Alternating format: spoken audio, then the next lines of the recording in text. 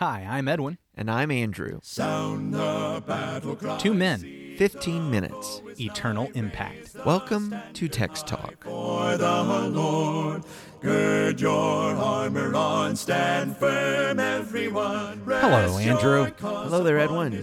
We are jumping into John chapter 3. We've spent a couple of days really looking at the first half of it, looking at Nicodemus coming to him by night. Yes. And then we're going to talk about Jesus going out into the Judean countryside. He's been talking about baptism. Now he's going to go do some baptizing. Go do some baptizing. That's always exciting when that happens.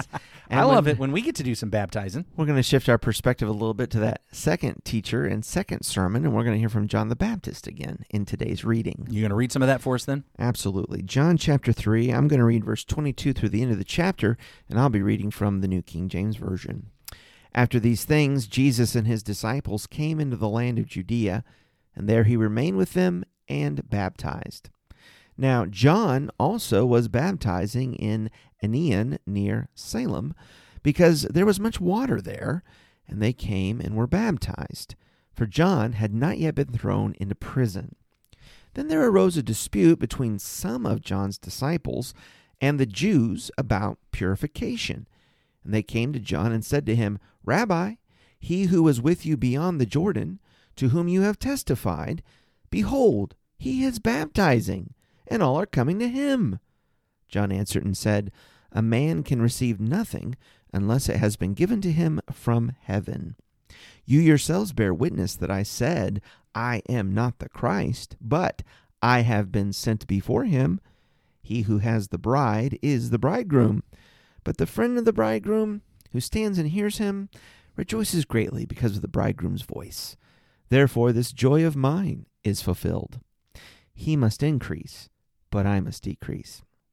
He who comes from above is above all. He who is of the earth is earthly and speaks of the earth.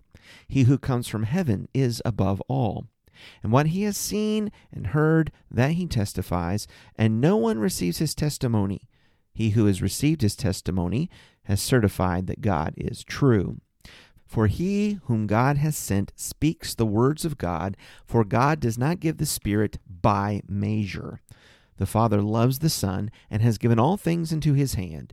He who believes in the Son has everlasting life, and he who does not believe the Son shall not see life, but the wrath of God abides on him.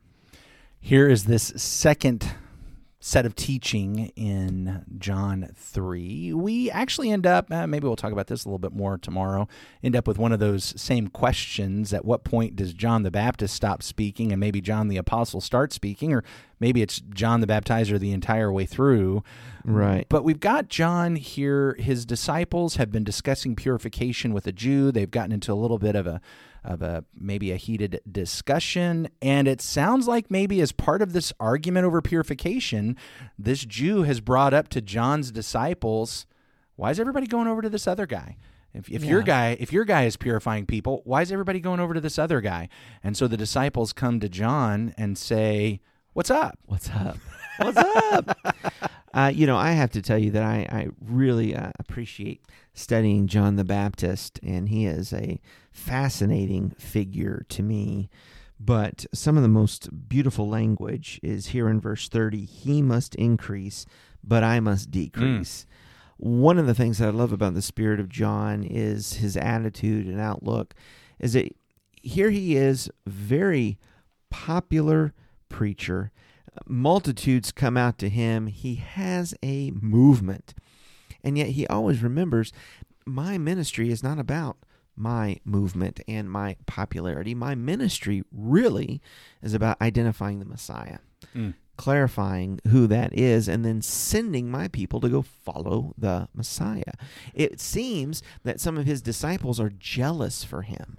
How could this be that he's going and baptizing all the people? You're John the Baptist. You ought to be baptizing the people. But he appreciates, no, this is as it should be. It is time for Christ to be magnified and for Christ to grow. And in the fullness of that growth, of course my role and my ministry is diminished. Of course I decrease. But that's all in God's plan and God's way. And he finds a joy in that. I think that's the other thing that's remarkable to me. Probably enough preachers would be a little sad to see all their congregation going after some other preacher. But what does John say? He likens himself to the bridegroom's buddy, the best man. He's like, no, I'm thrilled that this is exactly where I want to be. This is the best day ever.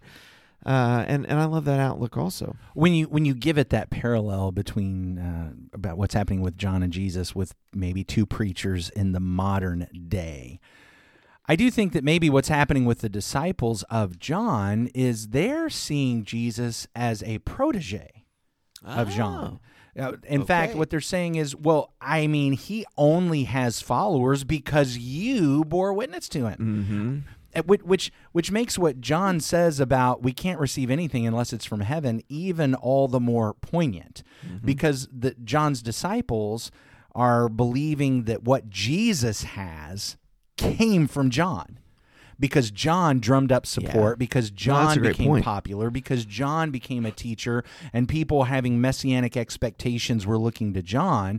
Then along comes this other guy who was baptized by John, and John says that's the guy. That's the guy. To these disciples, again, they're seeing that as he's your protege. He ought to at least have the good respect to tell people to follow you, John. He ought to at least have the good submission to say, no, I listen, I'm just learning from John. Y'all need to get back to John. And John's saying, you guys have misunderstood. You've misunderstood. Or maybe at least go a little further upriver, man. At least get you could do all your baptizing. Yeah, come on. don't be taking our folks. Yeah, sheep stealer. In fact, the whole thing began with John back in John chapter 1 pronouncing Lamb of God, and a couple of his disciples hearing it and going after Jesus. Right. That's right. Here's one of the things that causes a struggle for me.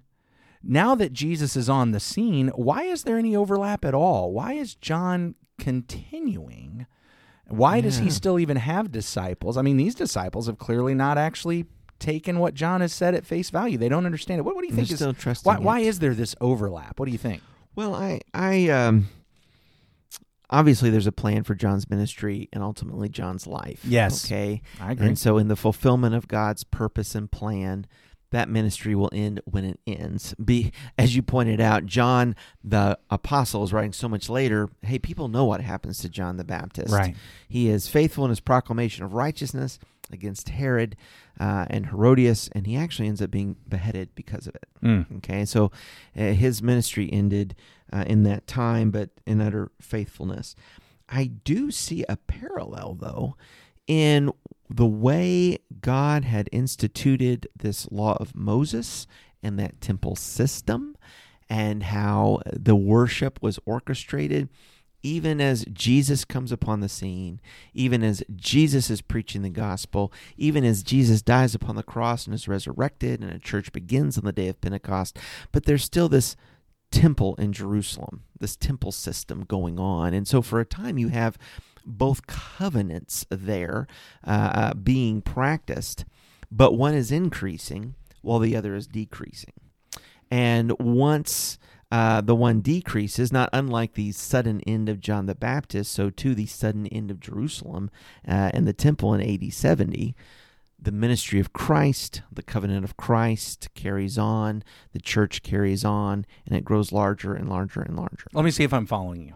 You're making a parallel between John the Baptist and his work and the law and the temple and its work. And I would say even the law and the prophets, because John the Baptist would be a prophet of that system. And both of them are pointing to the Messiah. Both of them are saying, I mean, all the law and the prophets. In fact, that's what Jesus is going to talk about multiple times. You guys are reading Moses, but you're missing the point. Moses is pointing to me. Yeah. And so that should be decreasing while Jesus is increasing. Yeah. So we have in John's ministry a little bit of overlap with Jesus' ministry. And John's ministry is going to come to an end because he's going to be killed. Yes. By Gentiles. Correct?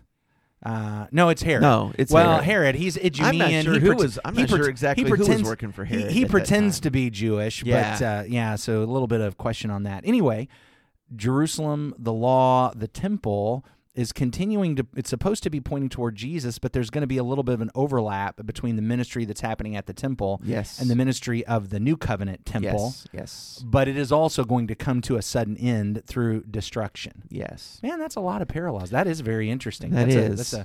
So we're getting a little bit of a lesson from John at the beginning of Jesus' ministry about how all of the prophets and all of the law is pointing to Jesus. There's going to be some overlap. But in the end, Jesus is going to be the one that continues on. His church, his temple is what's going to continue on. And it was all pointing to this anyway, so let's stick with this. Absolutely. Don't go back. And John is the one saying that whereas life and salvation is going to be found in Christ, he is the one who has come from above, and so that is the way to go. That is the one to follow. So there's a little bit of what we see in John's ministry that's pointing us back and helping us understand how the law and the prophets and the temple point to Jesus and what all was happening there. Is there anything in this statement from John, anything in the way John acts, that actually points ahead to us and how we need to live and how we need to be? Do you see anything in that statement with this? I mean, of course. I think that would be a wonderful statement for any Christian, any disciple to take. He must increase, but I must decrease. I certainly need to increase in my outlook as a Christian, to take the heart of Christ and to love what he loves, to hate what he hates, right? That it's Christ living in me and working through me. Kind of that Apostle Paul idea, right? That is no longer I who live, but Christ lives in me. Mm-hmm. Yeah. I have, just because of some other reading I've been doing over the past year, I've loved this concept. I can't remember if I've mentioned it in our talks over the last couple of weeks, probably because it's been in my mind so much. But the recognition that the purpose of education is to train up and pass on to the next generation the true value and estimation of things. Mm-hmm. And the recognition that if anyone in all of history understood and lived by the true estimation and value of things, it's Jesus. If I really want to know the value of things that are valuable and things that aren't valuable, things that I need to treat with value and things that I need to dismiss as valueless, then I need to look to Jesus and live the way Jesus lived and recognize what Jesus valued and what Jesus devalued. And I need to recognize the estimation Jesus gave to everything. And this is what John appreciates as he is saying, he must increase and I must decrease. And as I live that, as I learn to as I learn to decrease and let Jesus increase, what I'm saying is Jesus' estimation needs to become greater and greater and greater in my life. My estimation needs to become less and less and less, or rather, my estimation needs to become conformed to His. It's not about all the things that I used to value or used to love or used to want. It's about learning to love and value, appreciate, approve, pursue, and follow Jesus things. He's going to be the one that leads. It's going to be, I need to live this life, not trying to live Jesus' life, but how would my life be lived if Jesus were living it? Yeah. What would Jesus pursue if he were living this life? I mean, if he were married to my wife, if he were the father of my children, if he were the employee on my job or the employer in my job, how would he be living that? What would he value in all of this? What would he pursue? I'm going to decrease my values, uplift his values. I'm going to decrease my pursuits, uplift his, and increase. And that's discipleship. And that's being like John. No, I agree. And amen to all of that. And we'd love to hear from you, our listeners. What are you learning from John the Baptist and his example? Send us an email, texttalk@christiansmeethere.org, texttalk@christiansmeethere.org. Edwin, why don't you close us out in prayer? Lord God, we want to decrease, and yet all too often we fixate on ourselves. We compete with our brothers and sisters, and we want folks to look at us and honor us, value us. Help us to be like John, ready to decrease and point people to your Son, to lead folks, if they follow us, that they'll be following us to the feet of Jesus and serving and honoring him. And may we bow at his feet, at your feet, at the feet of your Spirit. We love you, Lord God. Thank you for loving us first. Through your Son, Jesus, we pray. Amen. Amen. Thanks for talking about the text with us today. I'm Edwin Crozier, and I'd like to invite you to join the Christians who meet on Livingston Avenue in Lutz, Florida this Sunday for our Bible classes and worship. You can find out more at christiansmeethere.org. Check out our daily written devotional that goes along with today's episode. You can find a link for it in our show notes. Michael Eldridge sang all 4 parts of our theme song. You can get more from him at acapeldridge.com. Please remember to subscribe, rate, and review Text Talk in your favorite podcast app so others can find it and learn about it more easily. Have a fantastic day. Steady, pass the word along. Onward, forward, shout aloud, Hosanna. Christ is captain of the mighty throne.